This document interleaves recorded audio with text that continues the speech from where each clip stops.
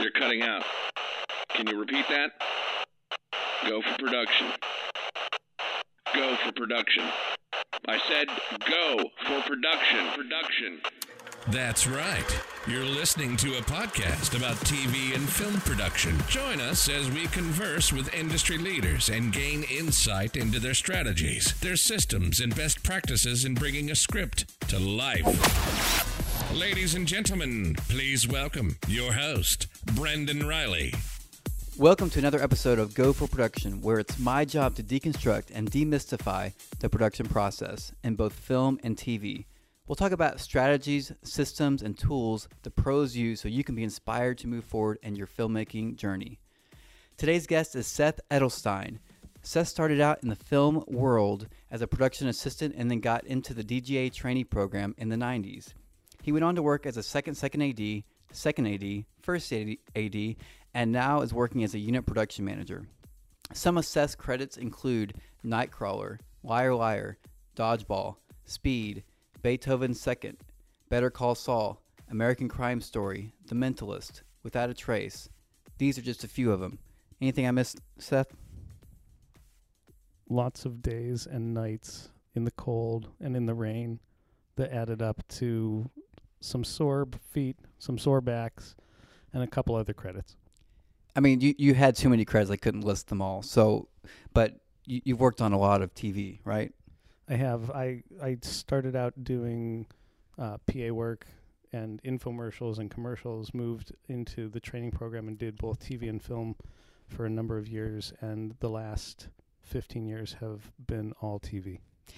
So, growing up, what got you inspired to tackle film? You know, I didn't want to work for a living. I wanted to play, and working on set seemed like the closest thing to having fun rather than having to do something that felt like it was going to be a grind.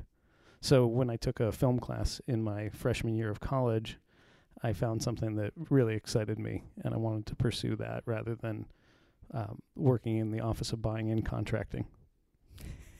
Do you find yourself actualizing that today? Do you find yourself playing today? There are days when it feels like it. No, now working as a production manager, I actually engage in a lot of buying and contracting. So, but I mean, you have a pretty cool job. We're at Sony Studios today, in the lot. And what show are you working on right now? So I'm in the process of wrapping a show called Euphoria that will be on HBO beginning in June of 2019. And yeah, I've been very blessed by both the kind of experience that I've had and the variety and the opportunities. I've been able to sort of exercise that part of me that wanted to go on an adventure every day and do something different. So I haven't been sitting in the same office year after year or even month after month. Most of my career I've been able to travel and to see places and things that I wouldn't necessarily have gotten to see unless I was part of a production. That's interesting. So when you think about this idea of play, I just want to talk about that for a second because I think it's interesting. You know, you're managing books, you're hiring people. It's very business oriented, but do you find joy in doing that? Most of the time. And there are days that, you know, just feel like a grind and feel like a job that I'm sure everybody would experience, both because of the possibility that you are doing something that you don't enjoy in that particular moment, and because of the possibility that you're doing something that feels repetitious to something that you've done before. But like most parts of a production, there's a lot of variety, and it depends on the material you're working on, it depends on the people you're working with, and every situation brings those ingredients together in a different way that makes it unique and makes it a challenge of its own. You know, I remember growing up taking math, and I hated math, and then today I'm doing accounting for movies. And somehow we get drawn into the opportunities to learn the things that we most need to learn. Right. But I'm actually enjoying that type of math, you know, and it's funny how the tables have turned. I want to talk about one thing that is important in this world of TV and film. is kind of this idea of building the right team, finding the right people to work with, hiring crew. When you're about to embark on a new journey, let's say Better Call Saul, where did you shoot that? Better Call Saul shoots in Albuquerque, New Mexico, and the group that makes it is an amazingly talented and dedicated crew.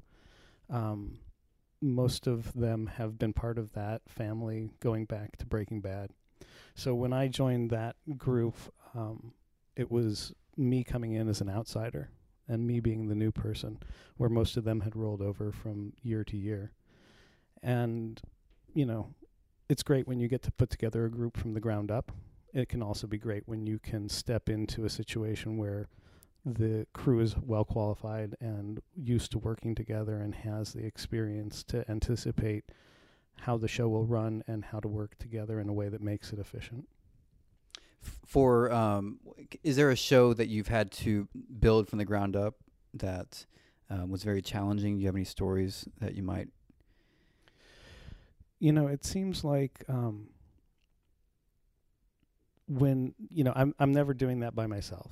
As a production manager, I'd be doing it with the line producer. As a person who wants to be a line producer, I'll be doing it with a production manager or with the supervisor that I might be working with. And you try to take the best elements of the experience that you've had in the past, the best people you've worked with in the past, and reach out to them and see who might be available and bring together a group that hopefully can be cohesive and develop its own work style that is efficient and quick and communicative and healthy.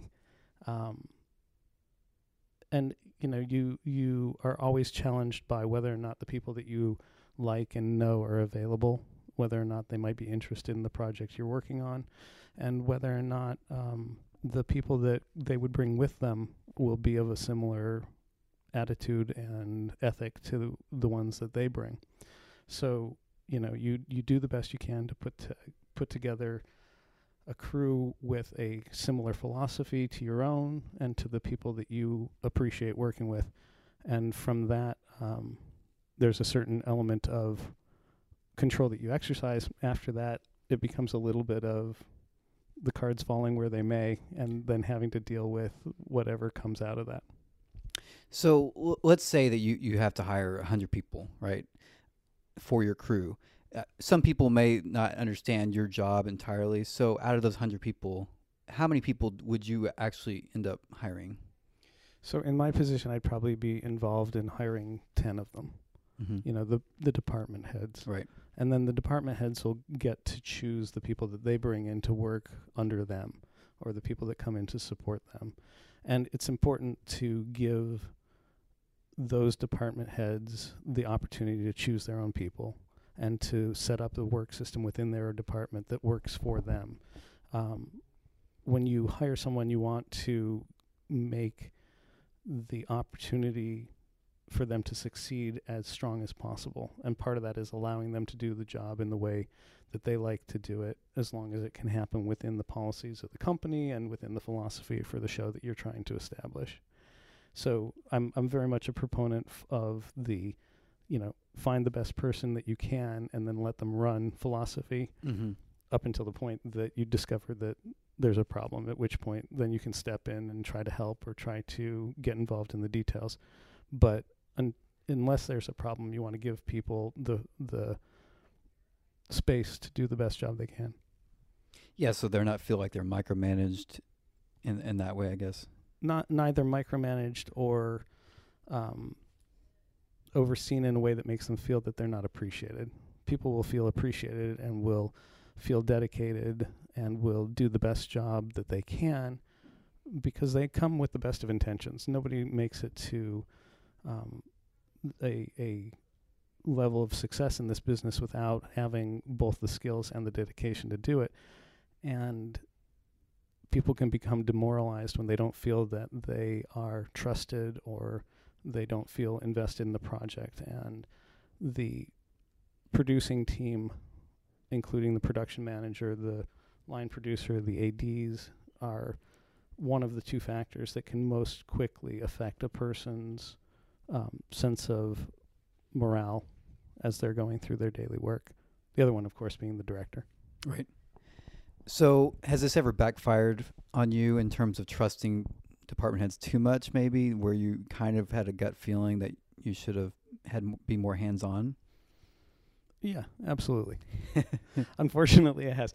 But, you also learn from those mistakes so that you can, try to make a more appropriate decision the next time. And when that does happen, then you have to decide what the best way to deal with that situation is, and if it is making a change or if it is going to be best for the show to adjust your own work methodology or your own expectations so that you can make it from wherever you are to the end of the season.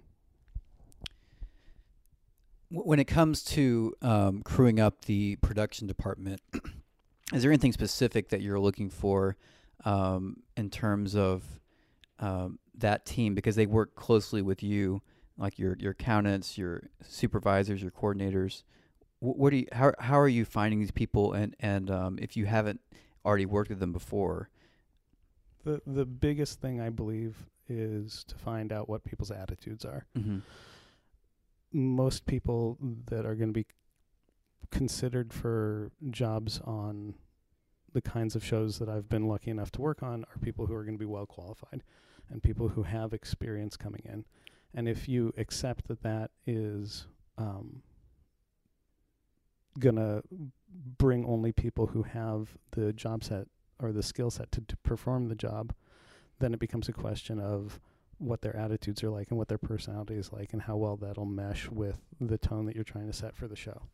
I'm personally of the opinion that when you have a production system that's set up with people that are optimistic and people that are positive about what they're doing, with people who have a yes we can attitude, that it makes the day go by a lot faster. And I'd rather surround myself and the creative team on the shows that I'm on with a positive attitude than anything else. That's good. Thinking about that, I guess one question that I have in terms of finding those people, though, is it mostly referrals, or do you look through cold resumes? Is it? It can be both. Yeah. I will admit that I'm more likely to consider a candidate who has been recommended by someone that I know and trust already, right, than a candidate who's just come in on paper.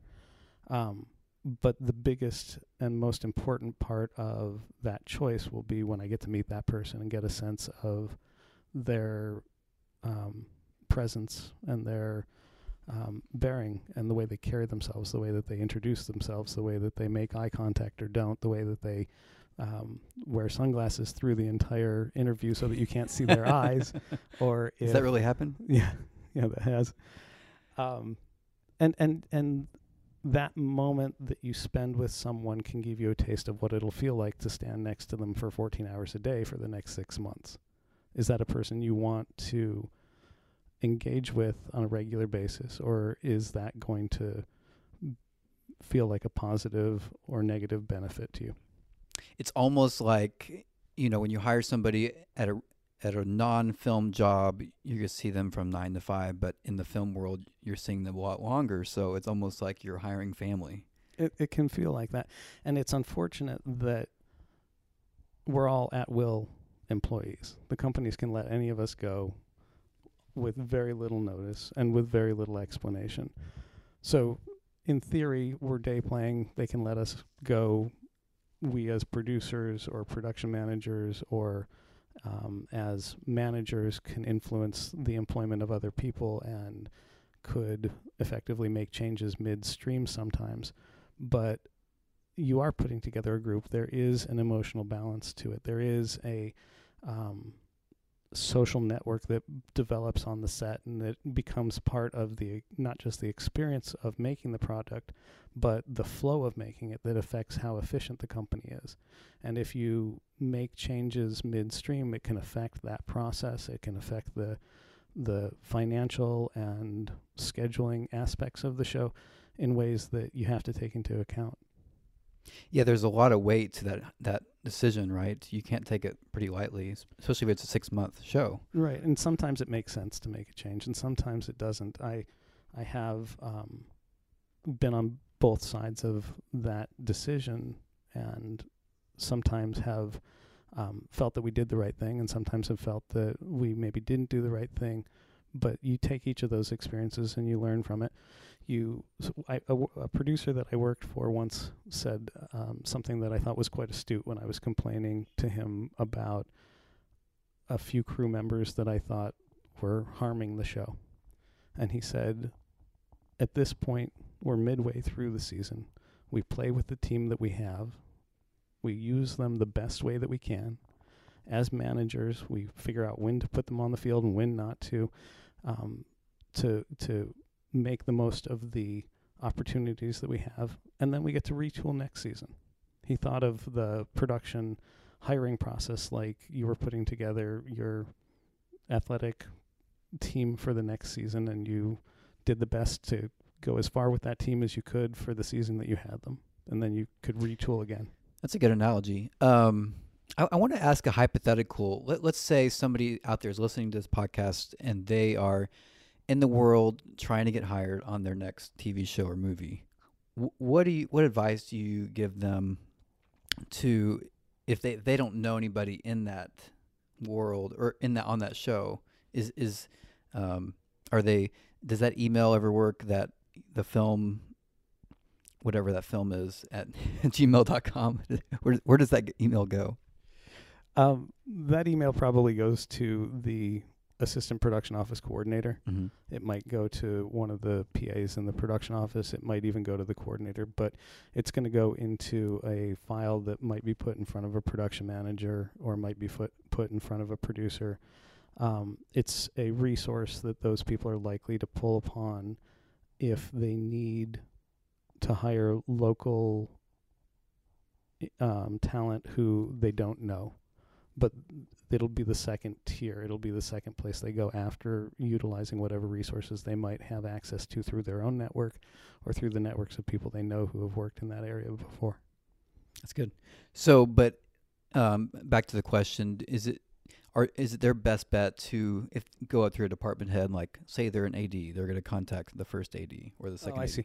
Yeah, no, I would agree it's better to contact the head of the department that you'd like to work for rather than sending something generic to the production office.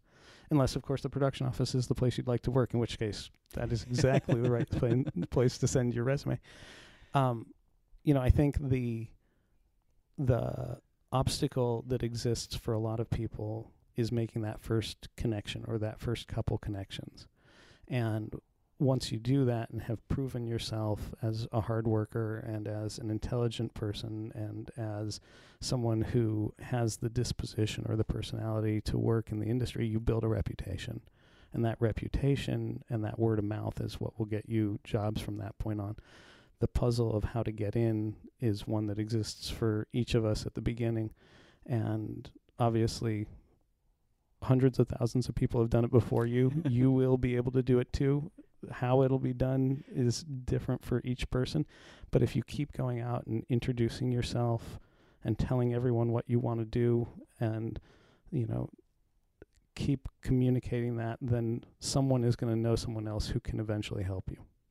Yeah, it's almost like the Kevin Bacon rule, right? Yes. And I worked with his daughter once, so I'm connected. and I would bet I have a connection at some point too, though I haven't tried to figure it out. So, talking about this idea of team and the all-star team that you're building, talk to us about this world of the ADs in terms of, finding a first AD. How do you go about doing that, particularly because it's a specific choice? A lot of times a director may be specific with who they worked with in the past or somebody that you work for, or a studio wants somebody that's... So on a feature, the director really gets to choose the first AD. Mm-hmm. On a television show, because the ADs are going to be there throughout and the directors are going to rotate. It's really the producers that hire, and then the directors are basically assigned an AD to work with. How do you make that choice? How do you find the right person? I think it's a combination of what the needs of the show are going to be, and what the work methodology of different individuals might be, along with their personalities. It's also worth considering what the needs of your talent might be and what the specific sort of drives of the show are. So if you're working on a comedy, you'd want someone who can roll with those changes that are going to happen on set that might come up as a result of ad-libbing, for example. If you're working on a show that has very intricate set pieces and a lot of visual effects, you might need somebody who you know is going to be very meticulous about their prep. If you're working on something that is a show that includes a all-female cast and is going to get into sensitive scenes, you might want to make sure that you have an AD that's female so that the cast will be more comfortable. The aspects that affect that decision as you're looking for the right candidate can vary greatly depending upon all of those elements, and ultimately it then becomes who is the best candidate that you can find, taking those things into account. Sometimes it can feel like you have a wealth of choice, and sometimes it can feel very much like you're looking for the best person who's available in a very limited pool because there might be so much work in the area you're working in. I like how you broke it up in those categories. I think that makes a lot of sense, especially, if somebody doesn't do a lot of stunts and VFX and then they're thrown into that world, it can be very difficult. But it can also be a wonderful opportunity for the person that really wants to learn that. Right. and there have been times when I've sat in interviews with people and they've said, I know I'm not the ideal candidate for your job because I don't have experience with visual effects, for example, or I don't have experience with, young elephants, for example. But I really want to learn that. I really want to become the young elephant expert. I want to know that world so well that when the next movie like this comes along, I'll be the natural call. And there's something, where that enthusiasm might tip the scale because you know that they're going to give 110%. I know a long time ago, I got to coordinate a police car chase for this commercial. It was like a police division. And I had so much fun doing that. I was like, I could totally see myself doing stunts or like a Mission Impossible type movie because I can see that too. I think you'd be good at it. Thanks. Talking about, you mentioned interviews. I want to hear some ideas that you might have for people in that interview process. You may have been in interviews as well where they tell you 10 things about the job and then they don't ask you anything about yourself. What are some things you've learned over the years in terms of trying to create a really good environment for an interview? As the interviewer or the interviewee? Well, maybe either. I don't know. But first talk about the interviewer. Well, as an interviewer, I try to make sure that people feel comfortable and welcomed at the beginning of an interview.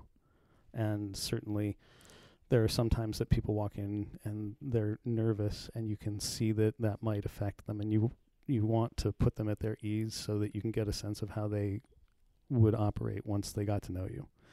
So I always like to close the door when I'm conducting an interview so that they are not concerned that they're being overheard by people outside of the room. I like to make sure that I stand up, shake the person's hand, and then sit down, inviting them to sit down as well.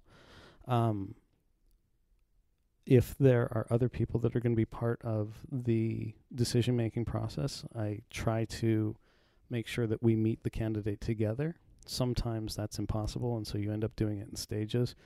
But the idea that you want to give this person an opportunity to show you the way that they would operate makes sense to me. And by providing the sort of comfort level to allow them to do that, I find that I get a more honest read. Mm-hmm. So as an interviewer, that's the first thing. The second thing is I will start by trying to create a little bit of small talk, get to know them a little bit, Mm-hmm. put them in a frame of mind where we're talking about something that's not work related, and then segue the conversation into the work stuff and ask them specific questions about what they might do if they were part of the job. Though I suppose that does happen after I tell them a bit about the job.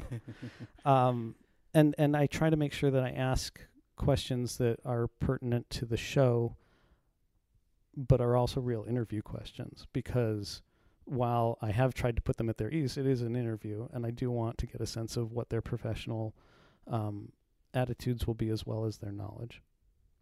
How many people do you typically like to interview for a certain position if you don't have any certain candidate you're voting for? I've never considered a number to be the magic number. Mm-hmm. I think it's a matter of interviewing enough people till you find someone that feels like the right candidate. And I guess my sense is that can often take 3 or 4 people. And that 3 or 4 are people who are usually coming to you through references or referrals.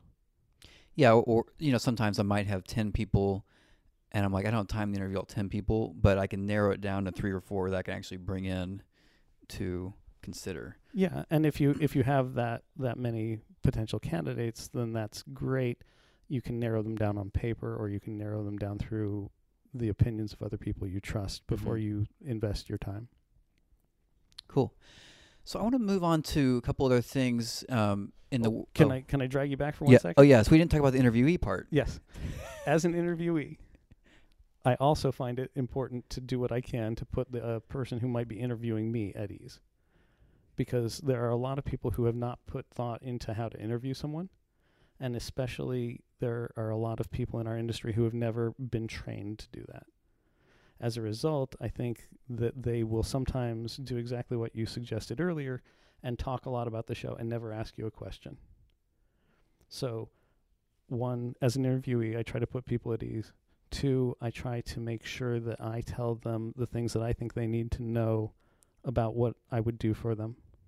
And 3, and this is super important, and I've learned this through experience, make sure you say at the end of the interview, I would really like to do this job. I would really like to be part of your crew. I'd really like to go to the moon with you. I'd really like to, tackle that baby elephant, whatever it is that you're being considered for, because if you don't express an enthusiasm, then people may not know that you're interested, even if you feel it yourself. You actually have to say those words. Now, you're very managerial in your position. Somebody like a makeup artist may not be that experienced in the interview side. Do you ever get with them and try to give them some pointers and say, hey, I know we need to staff up. Here's what's your process? Most department heads have done it before, and so they have a sense. And most of them have people they've worked with before, so they have a sense. So I don't find myself doing that with other department heads. Okay. But I have found myself giving that kind of advice to people that I've hired after I've hired them. And said, I've even gone to people and said, I'm glad that you're here and that, you've done a great job on the show, and I look forward to working together again, but because I don't have another job for you right away, I want to help you fix this resume because it needs help before you're going to get attention from someone else. That's good. Somebody once sent me a resume that was all black, and I did not print it. It had white text, but I was like, that's going to kill my printer. Yeah. I can't people, consider them. People don't think about the effect that they're having with that introduction, whether it is when you walk into the room having the sunglasses on, or whether it's sending the resume ahead that, has their name surrounded by stars. Your first impression is going to be important, and it's going to be made through whatever that communication is. You want to put a little attention into that. I want to talk about, going back to at the beginning of our talk, we talked briefly about Better Call Saul, but I want to focus on that show for a few moments. Is there anything particular on that project. It was a very large project in Albuquerque, correct? No? Yeah. Okay. I mean, it's certainly not the largest television show that I've worked on, but it is one of the better known, and it is a significantly sized show. And for what it is, it's storytelling that is so detailed that people become very dedicated as viewers and as crew members. So, but it was well received. What were some of I just would like to hear some of the challenges for a show in that part of the world that's not Los Angeles, it's in Albuquerque.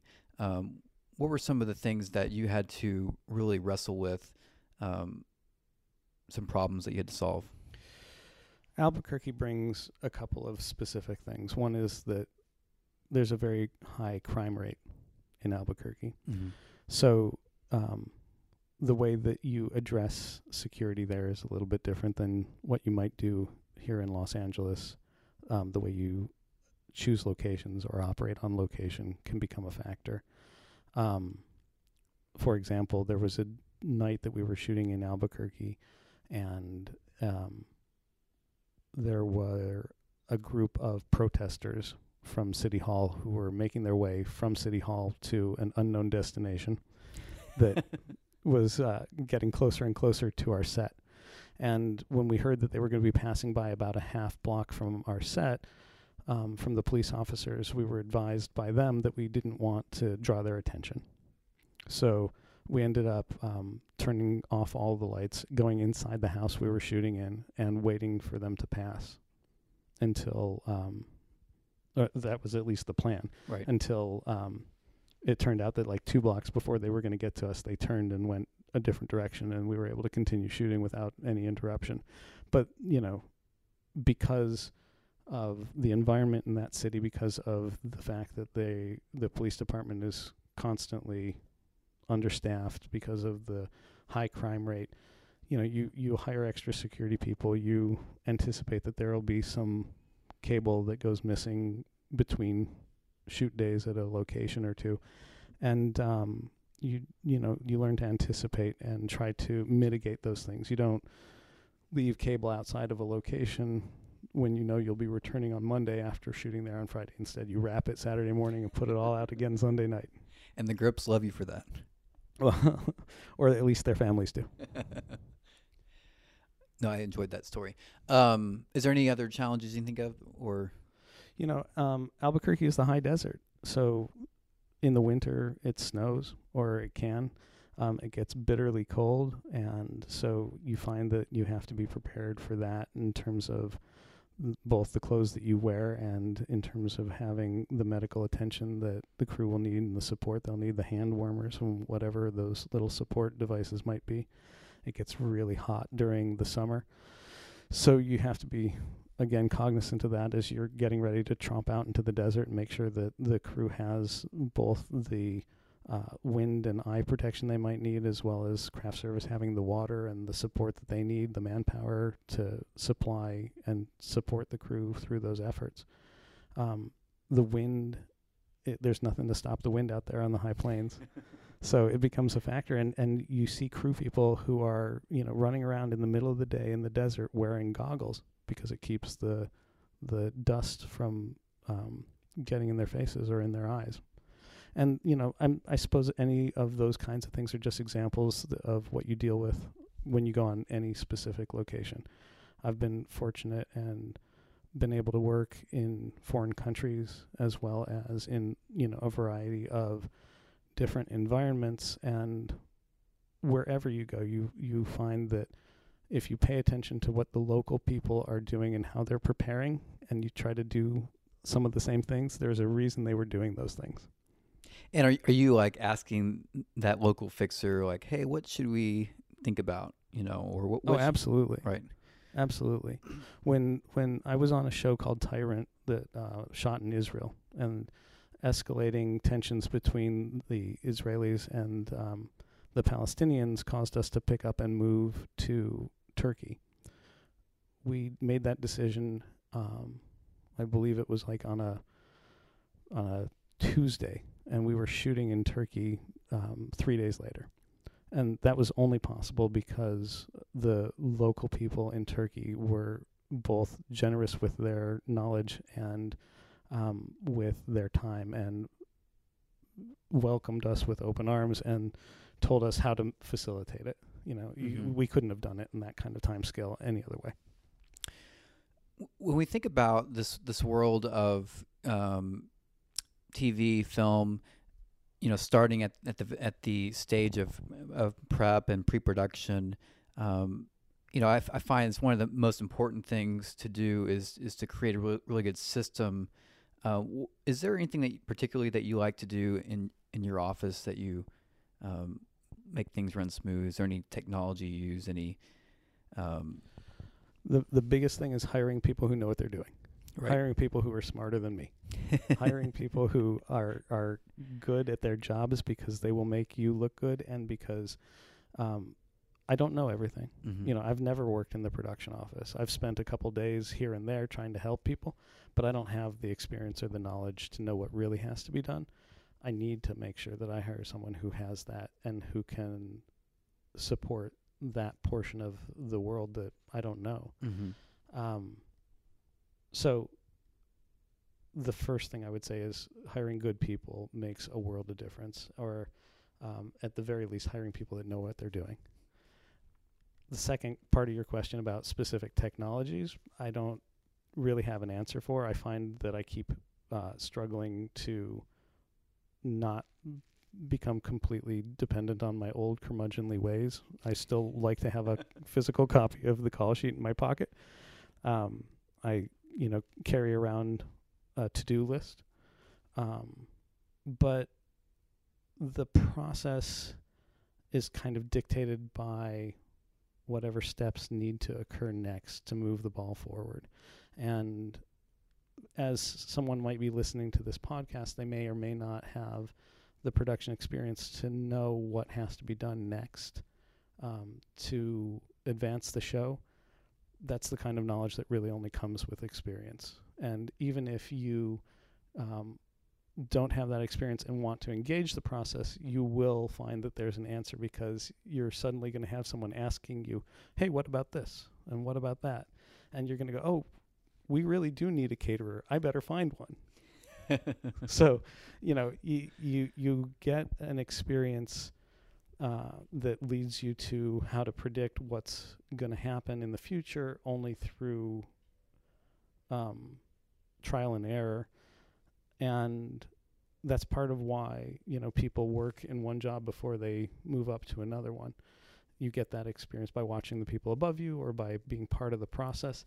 And that's invaluable. The systems that I might wish I had, the procedures that I might like to put on paper, all of those things feel like they would only be good for the show that I wrote them on, and then they'd be,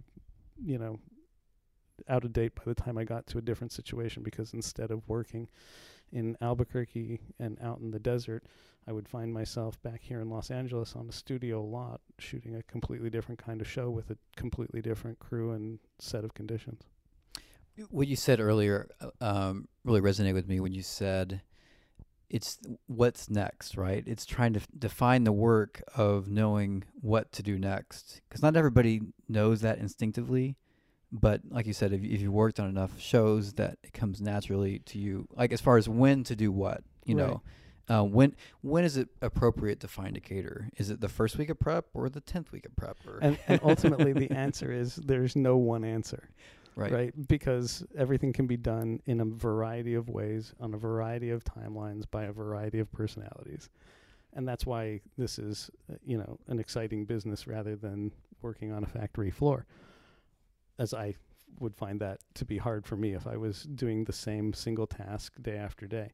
But, with that comes the process of having to learn to anticipate those things. And you have to, as a production person, give yourself permission to not know everything.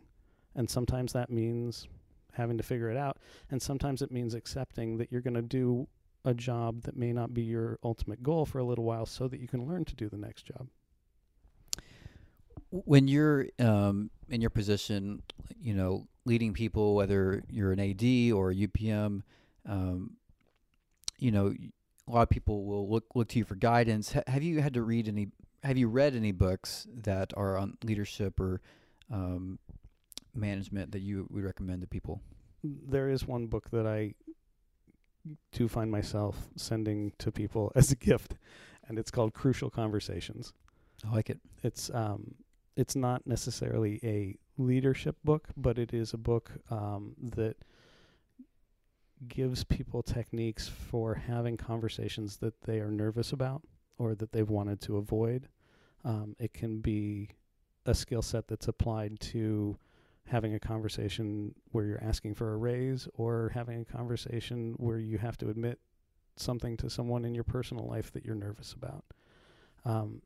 It's a book that outlines in clear methodology a way to approach those conversations that I found very useful, and that I think can help other people with production work specifically, because so often at the intersection of creativity and practical concerns, there can be conflict that doesn't need to be conflict if everyone understands, or someone can point out in the middle of the conversation, that we're all trying to achieve the same goal. Mm-hmm. The amount that creative people are invested in their product is incredibly high, as it should be. And the amount of money that's at stake for the companies that we're working for is also incredibly high. So the pressure can be very intense, and people can sometimes not have the easiest time with those conversations because they become emotional. And having a tool set to deal with that is, I think, really helpful. I think that's something that I've seen a lot in the film world is, you know, people care so much about their particular part that it's hard to let go, or hard to give in sometimes. Yeah, they're dedicated to not just the final product, but to doing the best work they can. And with good reason, both because they want the shot to be great, and because they know that their reputation is based on the work that they've done up to that point. So it matters on a micro as well as a macro level, on an individual level as well as a societal one, if I can stretch the term as far as that. And once you're creatively invested and feel that you've put yourself out there or risked something, you are naturally going to protect yourself. You're naturally going to protect that creative effort. It's something that you see directors do, but it's also something you see department heads do, whether they're, you know, applying the makeup to someone's face, or they chose that particular prop and designed that specific, you know, special effects gag. People do this work because they care, and then they put a lot into it. I want to go back to this idea of team, because we're jumping all over the place today, but that's okay. You can edit this together in any order you want. I can edit it together with my filmmaking knowledge of Adobe Premiere. So we talked about this idea of building the team, and then your resume is kind of scattered in the sense that you've done everything. You've worked as a second, first, UPM. Talk about your transition between one of those jobs, and why did you make that transition? Was it easy? How did you do that? I've transitioned from one AD position to another because I was ambitious and wanted to have more responsibility, and wanted to have more authority, and wanted to be closer to the creative process, and wanted to be more helpful. The opportunity to move from being a PA on commercials and infomercials up in Portland to getting into the training program was part of that. The opportunity to work as a key second after being a second, you know, was driven by the same motivations as it has been with each of the steps subsequently. And how you create that opportunity, you know, varies from situation to situation or from person to person. For me, moving from being a key, or rather moving from being a DJ trainee to a second AD was a natural transition, because you got out of the training program and you hung out your shingle and people said, "Oh, yeah, I have work on Tuesday. Come over here." Right. The first opportunity that I got to be a key second after being a second occurred when someone needed a key and they wanted to hire a key who hadn't been experienced, who was not someone who had a previous system of work or had a entrenched way of working. And so, that was just a matter of being in the right place at the right time with the right connection. Mm-hmm. The transition from seconding to firsting was a little bit harder for me, because I told people that I wanted to first. I told everyone that I was working for that I was looking for that opportunity. And while people were very supportive, they also told me that they relied on me so much as a key that they didn't want to move me up, or they didn't have the opportunity, or they couldn't afford to, or whatever version that dialogue took. So I was on a TV show. I was on Without a Trace as the second AD, and between two of the seasons, both of the first ADs who were on the show were going to be leaving. So one of them told the producers of the show that if they didn't hire me as a first, that I probably would not return. And I think that sort of opened the door and got them considering seriously the possibility of moving me up. If that had not occurred, then I would have told them the same thing, because I would have felt that there had been a prime opportunity that had been, that I'd been passed over for, and why would I stay there? I didn't have, if there was no upward mobility for me, then I would look for other opportunities. And now, and the transition to being a UPM, was that easy, or? It was not, and I'll tell you, the big difference between transitioning from one AD position to another is that you see the work that the AD above you is doing. You get to watch them doing it on a day-by-day basis, and you have a clear understanding through that experience of what they do.